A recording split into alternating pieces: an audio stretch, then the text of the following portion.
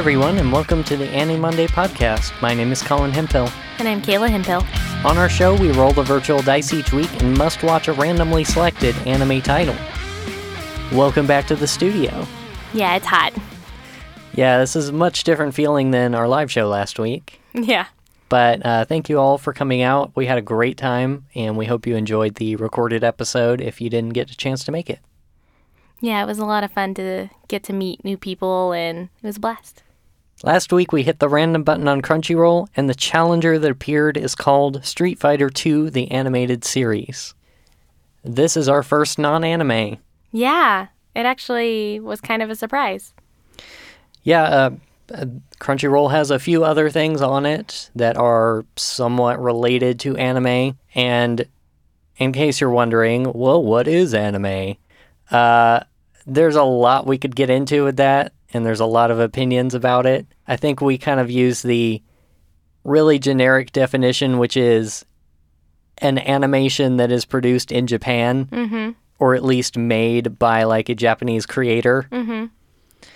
So this is, although Street Fighter itself is a Japanese video game, this is very much an American show. Oh, yeah. So there were 2 seasons, which aired from 1995 to 1997, and the official title of this series is simply Street Fighter, but because it's largely based on the characters and the events of Street Fighter II, the video game, that's why it's kind of named what it is on Crunchyroll, to differentiate it from all the other Street Fighter stuff there is. This is not the same series as Street Fighter II-V, which is an actual anime series produced by Group TAC, and it obviously focuses on the same characters and is adapted from the same game. This also borrows plot elements from the 1994 Japanese-American Street Fighter film starring Jean-Claude Van Damme, which was a very bad movie. And it goes without saying, I guess, that Street Fighter itself has a wide variety of properties, but it started with the original video game in 1987, which was a very bad video game. And then they released Street Fighter II in 1991, which is pretty much one of the most formative video games of all time, and in particular for fighting games. And there were many other video games, movies, TV shows, all of that kind of stuff. We watched the first 4 episodes of this particular animated series, and I don't think there's any spoilers that we have to worry about, especially. But Kayla, would you like to give us a synopsis of what we saw? Sure. William Guile, once a prominent colonel in the Air Force, now works covertly in the underground fighting scene. His true mission is to lead the Street Fighters on secret missions to preserve peace throughout the world. However, evil takes the form of M. Bison, and he is on a path of world destruction. Will the Street Fighters be able to thwart his plans? Right off the bat with that synopsis, what is this whole thing with calling themselves the Street Fighters? I have no idea. It's weird because they do take the fighting part, sort of, from the game, but they decided that they're gonna name their government-operated team Street Fighters. Yeah. I mean, personally, I've played a lot of Street Fighter. I was competitive at it for a couple of years, and I don't pretend to understand even slightly, like, what is going on in those games. It's a very convoluted plot, and all of the stories are kind of ridiculous. But not once in any of those properties have I seen this, like, covert organization called Street Fighter. As far as I know, that's always been, like, the name of the tournaments that they attend. Right. And maybe that comes from the Van Damme movie. I haven't actually seen that before. I just hear it's terrible. Yeah, so this show ends up falling into a pretty common trope that we see in a lot of American shows around this time, which is kind of like Monster of the Week. I actually called this like Crisis of the Week because the villain is the same throughout. Somehow, some way, it always relates back to Bison. But week to week, there's no continuing arc going on. There's some sort of problem that Bison has probably caused, and the Street Fighters go and try to resolve it, and then next week it's something different. Yeah, everything from like Bison created a virus that'll kill everyone, or he's attacking the American embassy, whatever it happens to be. He's into some new trouble, and he and his goons are running around causing mayhem. And each week, while his plan is probably thwarted, Bison somehow gets away every single time. I don't think we've actually had a full-out fight with him. Something inevitably happens where he slips away and no real damage is caused to him. Yeah, so Bison being kind of the main bad guy is pretty on par with the actual Street Fighter lore that I am aware of. And he runs the criminal organization Shadaloo. In this show, it's like its own country. It's unclear. It's really confusing because they refer to this place that they are in as Shadaloo, and there's an American embassy in Shadaloo. Mm-hmm. It's treated like a country. Yeah. I don't know if that's like the rest of the series, but I've never heard of it used that way. Yeah. So one thing that you had kind of mentioned before about not really being able to spoil anything is because each of these episodes are standalone. With maybe the exception of the first episode, because we get introduced to a character, you could watch any of these episodes in any order, and it does not seem to make any difference whatsoever. Yep, which is probably pretty typical for a show like this. Yeah, definitely. Well, because the actual plot for this show, at least what we've seen so far, is fairly thin, a lot of it is spent on spending time with these characters and developing them. And the first thing you'll note is that Guile, like you said, is pretty much the protagonist of this series. Which is different than in the games. Yeah. Because in the games, it's Ryu. Right. So, in this series, Ryu. Is it Ryu? Hotly contested. Officially Ryu. All but right, people who grew up with this series know him as Ryu. Nah, I'm sticking with Ryu. Ryu just makes me think of Raichu, so. I think that they wanted to have Guile in the front so that this could be centered in America, or at least have an American as the protagonist.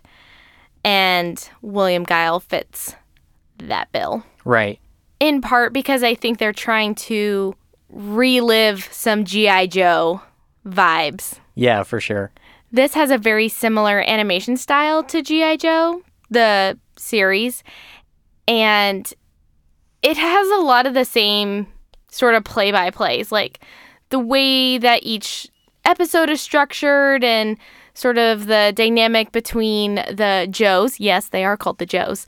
The Joes and the villains. It's set up in this same manner, and it feels like they're trying to relive the hype of G.I. Joe through this show. Yeah, in fact, I think at one point Hasbro had a license for the Street Fighter characters and somehow incorporated them in the G.I. Joe universe, which is bizarre. But there is definitely some intentional kind of overlap between these two things. Yeah, and it did not work out. Yeah. Yeah, so Guile as a character in this show is fairly similar to his game appearance in terms of the way he looks and his backstory and some of that. But they did change a few things, and we'll see this with a lot of characters in the show, is that they kind of just made arbitrary decisions about the character developments that are not in line with the games and the quote-unquote canon. So, for instance, Guile's wife and daughter are not in this show. Instead, he has this estranged love interest who keeps showing up. And he is, for some reason, a disgraced colonel. I don't know if that was in the games either, but for some reason, people think he defected, and so he's kind of hated among all of these Street Fighter scenes. I definitely find that he's a lot more mopey than I thought he would be. Yeah. Somehow in every episode, he finds something to not just like complain about, but actually get like depressed about, which feels strange for not only a main character, but like a Street Fighter one. Yeah. Yeah, I can see that as well. Only other thing I would say about the character specifically is that Guile made it very clear that the people who were working on this show had only like a surface level understanding of the games. Mm-hmm. Because Guile pretty much has two major moves in the game. That's his Sonic Boom and his Flash Kick. And one of them is like a fireball that he shoots across the screen, and one is this vertical kick that he does.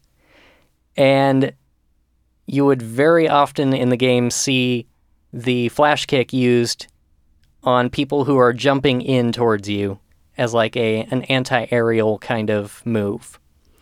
And the first time you see a Sonic Boom in the game is with a guy jumping in at him, and he like aims his Sonic Boom up, which is not how that character works.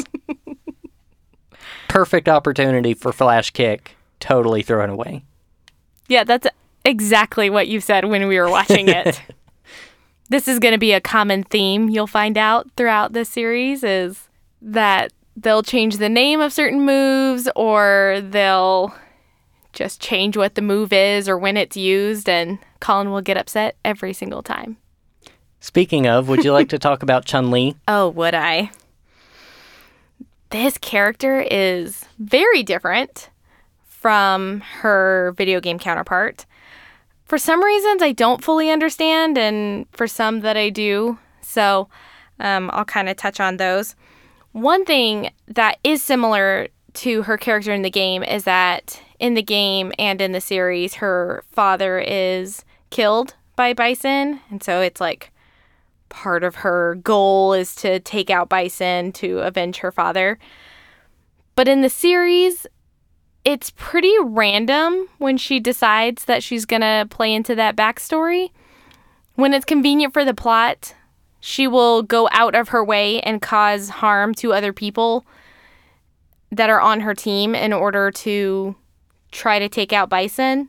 And then if somebody else tries to do the same thing, like Guile or somebody, then she'll be the voice of reason and be like, no, we can't do that. We have to save all these people. It's like, you just an episode ago was doing the exact same thing. What are you talking about? There's not really a whole lot of consistency with her character. Also, for some reason, she has a crush on Guile. So that hasn't played out a whole lot, but it's weird. Yeah, if you know anything about the history of female characters in video games, it's not a good history. And Chun-Li is kind of touted as being the turning point for that, of there finally being a female character that was represented well and kicked butt a whole bunch and didn't fall into the like damsel in distress kind of role. Mm-hmm. And she does that in this show. There's a whole episode devoted to her like taking down part of this organization herself, but it actually just turns out to be like a really reckless move that she's making. Mm-hmm. And then, like you said, turning her relationship with Guile into a romantic interest kind of defeats all of that too. Yep. So taking this incredibly important female character and kind of going that direction, very American, like, you know, Saturday morning cartoon kind of style. Yes. They also do some weird things with her special moves. They do. So she has the spinning bird kick, which is a real move in the game, and it looks super weird in the show, just like it does in the game. Mm-hmm. So that's good. But she also has a fireball that she can use, and in this show, when she uses it, she just shouts, "Fireball!" And it is definitely called a Kikoken. Yep. Which is what she says in the game. Yep. And you'll see that kind of, like you said, arbitrarily, they'll just rename moves. Because other characters will say the real name of their move, but she doesn't for some reason. Nope. So another one of the Street Fighters, probably among the top three, next to Guile and Chun-Li, is Blanca. And this one is the most confusing and probably one of the furthest removed from its original source. And when you first look at him, you think he's probably going to be like a villain. He's kind of monstrous looking, which is part of his backstory. But they merged his character with another character from the video game. Do you want to talk about that? Okay. Guile has a friend who he was war buddies with, and his name is Charlie Nash. And Nash was a playable character in a few of the games, and his kind of story is that they were war buddies and they kind of share similar like movesets in the game, and eventually he's presumed to be dead, and then he's brought back to life as kind of a zombie Nash. And what they've decided to do in this show is kind of just wipe out any history of actual Charlie Nash. And now, Charlie and Blanca are the same character. Blanca is just like the monstrous form of former war partner Charlie. Yep. And that, I don't understand it. I don't know why they did it, because at least up till now, we haven't seen the original, like, human form of Blanca. We've just seen the green monster person. Mm-hmm. I think this was particularly upsetting for Colin because Nash was his main when you were fighting competitively. Yeah, at least when he was still good, but... Sure. Otherwise, this character is kind of used as a ex machina. He just shows up whenever is convenient. He's not really around. In fact, when we first meet him in the first episode, they thought he was dead, but he's been hanging out with some indigenous people in the jungle. Yeah. Apparently. Yeah. And he just randomly shows up in different countries when they need someone to show up at the last minute and fight. Though I don't think we've seen very many of his special moves.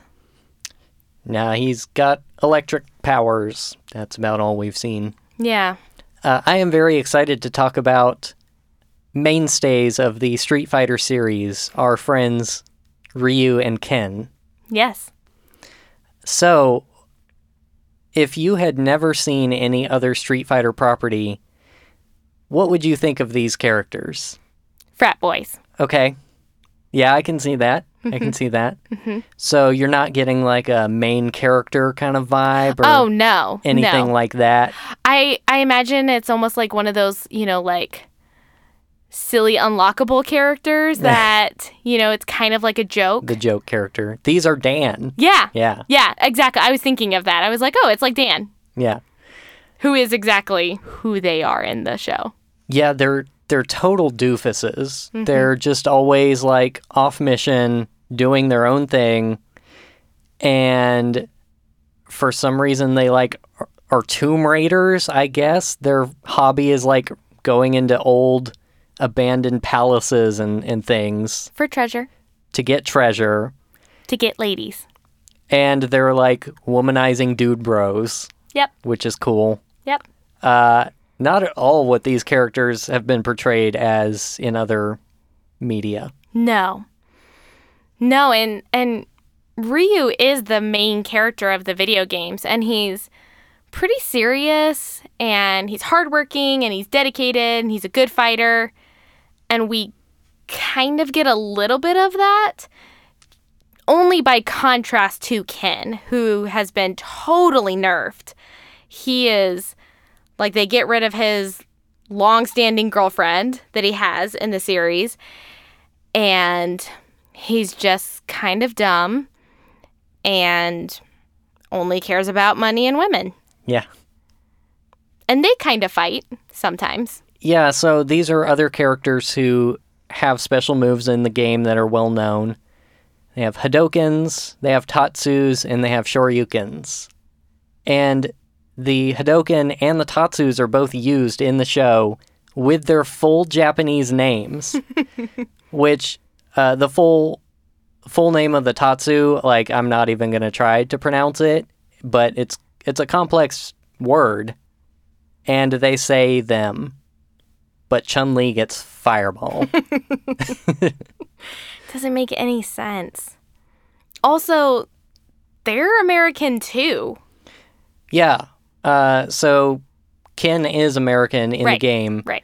But Ryu, for all intents and purposes, seems to be American in this show. Yeah, which he's Japanese in the game. Yeah. At least they haven't explicitly said, but that's how he acts. Yeah. At least. Yeah. So there's a few additional characters that we get just glimpses of, like Cammy and Sagat and Vega and Zangief. But what do you think of our antagonist for the series, M. Bison? He's actually probably the most true to form character of this entire show. He looks a lot like his character. He acts like his character. He has the same moves as his character and actually, like, follows through with them. They had actually just took a really good villain and kept him a really good villain with some cheese. Yeah. That can't be helped in this kind of show. I think we could even probably, from the little bit we've seen, say the same about his goons. I mentioned Zangief and Vega and Sagat, all pretty true to their original characters so far. Yeah, they just did weird things with the quote-unquote good guys. Yeah. Yeah. All right, I think we're going to take a quick break. We'll be back shortly to talk about the production.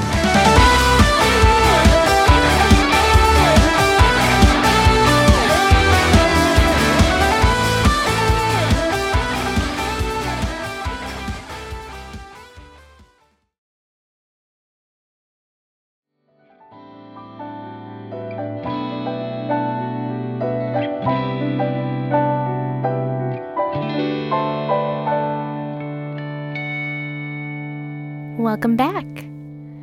So, Colin, do you want to start off our conversation about some of the production and the animation and all of that? Sure thing, and I might kind of toss it right back to you with a question about a particular character that we've talked a little bit about. And as we talk specifically about the production elements and character designs included, what are your thoughts about their portrayal of the character Chun-Li? It's very upsetting. I was immediately pretty offended at the design choices that they made for Chun-Li. Something that we've talked about is they really went to great lengths to Americanize all of these characters, and Chun-Li's probably the most egregious out of all of them. I, on multiple occasions, was trying to find different rationales for why they changed her ethnicity, because Chun-Li is Chinese. You can tell a lot by her attire, the way that she's dressed. It's in a, kind of traditional garb. They keep all of that, but they change her skin color and her face, as well as taking away some of her, phrases that would indicate that she's not American. They make her sort of racially ambiguous at best. It's upsetting. Yeah, it's hard to pin down exactly what they were doing. And of course, every voice actor for this show is a white American person, yes. Which, sure. But they did make choices about her skin color and her phrases and stuff that seem weird. And we already talked about, how Ryu seems so much more American, and Chun-Li being just such a focus of this particular series, it becomes more apparent. Yeah, and something that we haven't really talked about is how you were saying some of Bison's goons are more true to form, and they're the same way with their accents. They all keep whatever ethnicity or nationality that they had in order to really show this sort of America-centric, America's the best sort of mentality. Right. The whole bad guy team is like Zangief is Russian, Vega is Spanish, and DJ is Jamaican. Mm-hmm. And they do all of those like, the way you would expect those characters to be. Yes. And it's interesting because when we learn about Chun-Li's father, they still talk about it being in a Chinese village. Right. And her father looks Chinese, but she does not. Yeah. In fact, the episode that's kind of centered around her is when they go to China to infiltrate a Shadowloo base there. And the like recruiter person is talking to Guile and is like, well, you want to take Chun-Li because of where you're going, right? And kind of looks at him like, he's like, of course. And then once they get there, she knows like everything about exactly where they are, as if, China isn't huge or something. Mm-hmm. One particularly weird example of this is that if you have played the games in the original Japanese, you will know that every character speaks Japanese, just because that's who the game was made for, with the exception of occasional English phrases. And when Chun-Li wins a round, she like leaps up and down and goes, "Yatta!" which is like, I did it in Japanese. Mm-hmm. She says that in the show just out of nowhere. Which is so bizarre because she's portrayed as an American. She's actually Chinese. And that's a Japanese phrase. Right. That just tells you everything you need to know about what they did to her. That's not even including everyone else. So one thing I was going to say about overall the character designs is that they did try to keep some of the same exaggerated body shapes that a lot of the fighters have. If you ever look at a Street Fighter game, these people are like really ripped because they're not only like powerful fighters, like they also have supernatural abilities. And it's kind of ridiculous how muscular and, they all are. And they did tone that down a little bit for the show, but they are still like crazy muscular human beings. In some senses, their proportions are that way because it's kind of a practical thing for the games. Because you want your characters to have really visible hitboxes so that when, somebody is kicking an opponent, their legs are huge because you want it to be really visually obvious what's hitting and where the moves are making contact. Generally, I thought they did a fairly decent job of making those like a little bit more palatable as an animated character. Yeah. Without taking away all of the like aesthetic that for those characters. Yeah, if they had taken away like Chun-Li's muscular legs, you would not have been able to tell it was Chun-Li other than the like little buns that she has on her head. Or the spike bracelets. Yes, the spike bracelets. In terms of the animation itself, the animation style is very reminiscent of shows that you would see in America cartoons around actually like the mid 80s to like early 90s. So the show is kind of on the tail end of a style that was going out of fashion at that time, but it's trying to get back that same sort of feel that G.I. Joe, He-Man, Transformers, all of those shows had. Yeah, it's weird when you think about it in context of the time period because it so obviously looks and feels like that mid to late 80s show. But that Street Fighter II didn't even come out until 91, and so this has to be later. Right. And especially if you look at all the other shows that were playing in the block of cartoons that were on that network at the time, they all seem very different than this show. Yeah, when we were looking up what kind of shows were happening around the same time, it's kind of crazy. how different this show would have felt compared to everything else.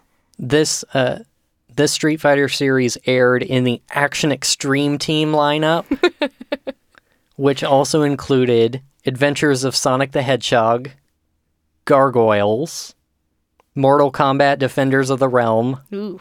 Sailor Moon, Super Mario, and Street Sharks. Oh, man. What a variety. Yeah. Something I would say about all of those other shows is something that we see a lot in the 90s is going to really big, bold primary colors as the palettes.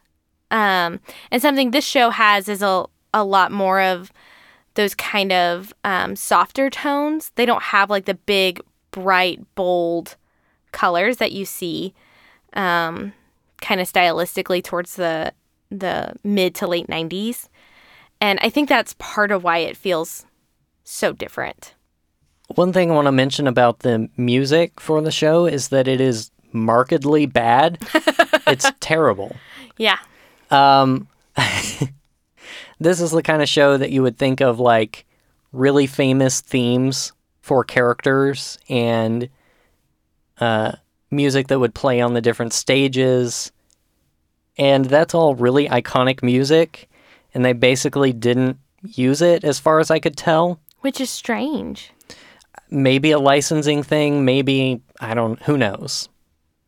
But instead they kind of went with the like heavy rock sort of G.I. Joe kind of thing, which basically came down to just like squealy guitar solos constantly with literally no other instrumentation. It would just be like a guitar going with barely any drums, often without any drums.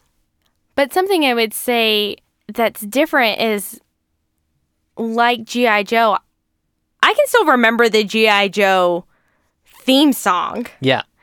And same with other shows that this is trying to, kind of get the tail end of, like He-Man and Transformers. Like, you can remember those themes. This is nothing.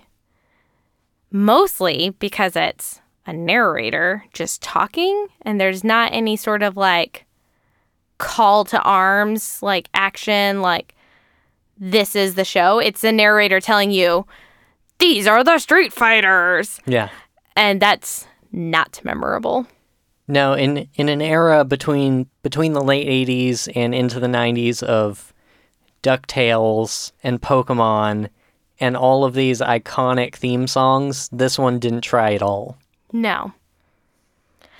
Something I did want to say about the narrator, he's predominantly present, definitely in the intro and outro, which I'll talk more about later, but he's kind of present in the show. And this is something that we see a lot in, 80s and early 90s cartoons that we don't really have as much in present media. It was just something I was thinking about, as we don't really have this sort of male-dominating narrator that is kind of cluing you into some background stuff, and then, next week on Street Fighters, I don't really know if that's for better or worse. It's something that is very reminiscent of that time, and it's probably one of those things, like, if you look back with those sort of nostalgic glasses, is something that would be very poignant to that time. All right, Kayla, would you like to wrap us up with general thoughts and overall likes and dislikes? I would. I'm about to go right back into the intro and outro. Mostly the intro animation. So I was saying how there's this narrator that's kind of speaking over it with this forgettable music. The intro is incredibly jarring. It doesn't have a very good flow to it, and that is most apparent by the fact that they do a character lineup, and it starts out with them talking about Guile, then they talk a little bit about Chun-Li, then they mention Blanca, and then they stop talking about the characters, which would be fine if they weren't continuing to show you the characters in a lineup format. So after they show you Blanca and introduce him, they show Ken and Ryu, they show Cammy, and I think they show some other characters too, but they go by so fast that I can't remember who all it was. Including the bad guys. Yes. They also include Bison and Vega and all of them. But there's just like music playing during that time, and it's this very strange cutoff where it feels like these characters, I'm supposed to know who they are, but you're not telling me who they are, and there's just nothing going on. There's not even like names on the screen or anything. They're just there without any acknowledgement. Yeah, it's kind of funny, actually, because the narrator will be like, and Guile, and Chun-Li, and Blanca, and then Ken and Ryu immediately showing on screen. And you're like, oh yeah, Ken and Ryu, I know them. And then he goes, and some other guys, as they're all like flashing by real fast. Yeah, I think he says like, and the rest of the Street Fighters. Right. And you're like, hold on. These other people have names.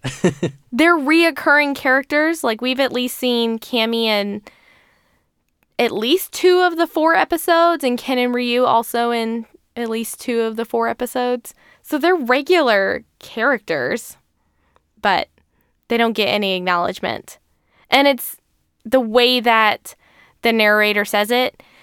He leads that sentence as though he was going to continue with the list, but it just cuts off. So it even grammatically doesn't sound right. Colonel William Guile, one of the greatest martial artists in the world, travels the global tournament circuit, using it to conceal his top-secret mission as leader of an elite group of international crime fighters known only by their code name, Street Fighter. The heroic man-beast, Blanca, hard-kicking fighting machine, Chun-Li,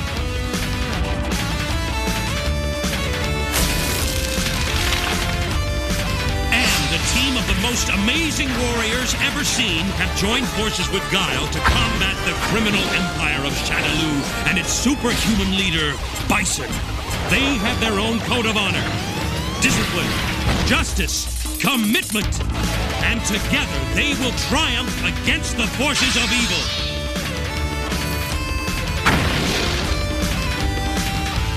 Street Fighter! If there's kind of 2 general things that I would take away from this show, one of them would be kind of related to that. It's the changes to the characters that they kind of arbitrarily decide, all the way from making Guile the protagonist instead of Ken and Ryu, all the way to making Ken and Ryu instead like these dopey nobodies. And then, of course, all the stuff we talked about with the vague nationalities of the characters and the weird choices with their movesets and things like that. And there doesn't seem to be a whole lot of explanation or argument for why they would make those changes. They just kind of seem like, well, this is what other shows are doing right now. And then the second thing that I would mention is that the story itself is pretty stupid. Like you said, each week is just a different mission they're undertaking, which usually involves Bison's doing something. We gotta go fly over there and stop him. And you assemble whichever Street Fighters you need for this mission. And those missions are really strange. The first episode is that Bison, has this virus, or there is a virus that will kill somebody in 24 hours. And Bison is, wanting to use people as experiments to make the virus better, or to cure the virus. I don't understand what his motivation is. The point is, he's using indigenous people from this jungle as his test subjects for this virus thing, so we gotta stop him. And none of it made any sense. Blanca was involved somehow, and Guile's ex-girlfriend person was involved somehow, and there was no connection points between any of those. They just kind of like, blah, here's the characters we want for this episode. Come up with some weird random scenario for them to go do. And the one we mentioned earlier of the U.S. Embassy in Shadaloo has like this real annoying kid who is the majority of the episode, is like him and Guile running around this embassy trying to escape Bison, and he's so obnoxious that you just want to punch the TV a little bit. I think that episode was probably the most egregious, and there was almost no fighting in it. Which, for a show called Street Fighter, there is very little actual fighting. And basically zero street fighting. Yeah. Their undercover part that we have not actually talked about, apparently to hide the fact that they're in this government-operated group called Street Fighters, they participate in underground tournaments. But that's usually the first maybe 30 seconds of the episode. And then nothing is said about it ever again. And that's it. Yeah. And so there'll be like some fighting in an episode, but it's usually the Street Fighters using their special move to like keep people at bay, and there's no actual combat, which is the whole point of the game. So it feels very far removed in that regard. So based on what we've talked about and what you have seen of this show so far, would you watch more of it? No. The show isn't really that good. The only reason why I could ever see myself watching this is if I was really into Street Fighter and I wanted something to like make fun of, or if there was some part of this that was very nostalgic for me. But it's neither of those things. I actually never did fighting games like Colin did. I'm just not good at fighting games. And this isn't a show that I watch. So while it has elements of shows that I did, like Transformers and G.I. Joe and those sort of shows, it's not that. So it has a worse feel than something that would actually give me nostalgia. The only enjoyable part about watching this show was watching how much you did not like it. It was hilarious to see how deeply offended Colin got because you're really into Street Fighter. Like, this is something that was a big part of your life for a long time. And I remember you going to competitions to be in tournaments for Street Fighter. So it was very funny to watch how upset you would get about certain things. Yeah, and I mean, I'm a latecomer to fighting games. It was like college to post-college that I really started playing. So I didn't grow up in arcades like playing Street Fighter 2 against people, just, putting quarters into a machine. It was more once more the modern consoles were out and people were really getting into Street Fighter, and things like Evo and Combo Breaker were getting huge. Just even a few years ago was when I was playing the most. So, like you said, I also have no nostalgia for this show, or really even for the franchise. It's kind of a new interest for me. And even that said, like, Capcom's not doing a great job with Street Fighter V. So I prefer a bunch of other games to Street Fighter. That said, what I'm going to say in response to would I watch more is maybe, for one particular reason, which is what you probably would refer to as the so bad it's good effect. Yes. This show has a very memeable quality, if you know what I mean. It's like pre-internet humor, so it doesn't have all of that garbage in it. Mm-hmm. but people have kind of taken their nostalgia and fascination with this weird, bad show and turned it into this internet thing now. And there were so many parts that I was like, oh man, I'd love a GIF of that right there. That I just feel like I could watch a few more episodes of this and get some sort of weird enjoyment out of it and then move on and never think about it again. And then, 5 years from now, I'll come across that GIF on my computer and it'll make me laugh for a little bit.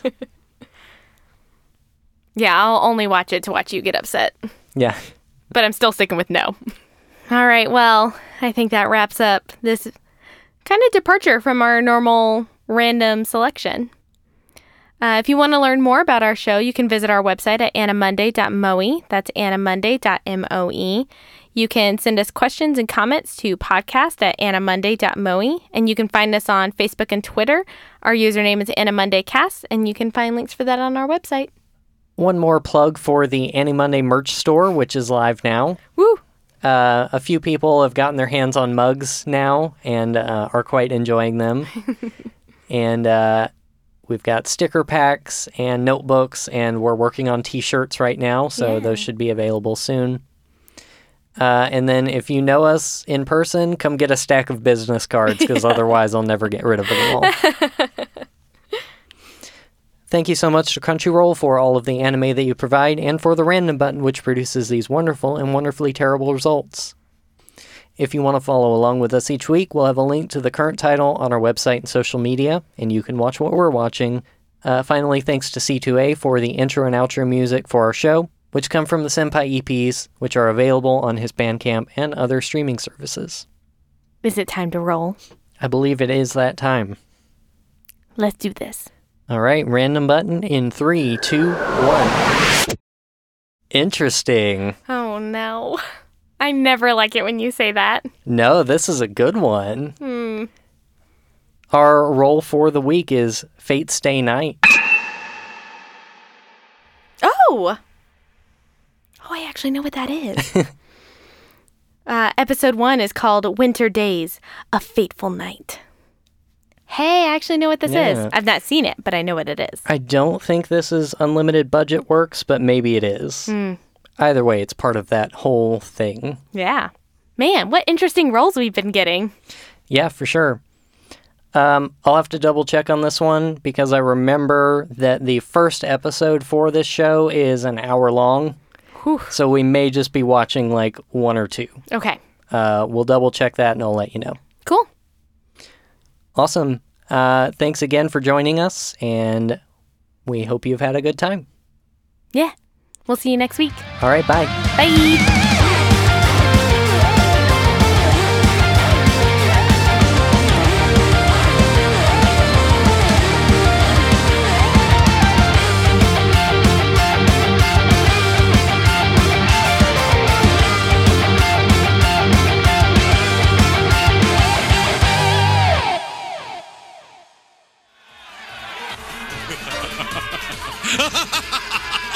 Oh, this is delicious! Guess you won't be needing those tapes I made for you. You want me to get rid of them? Don't be hasty. Not until I see those street fighters pummeled to dust, which should be any moment now.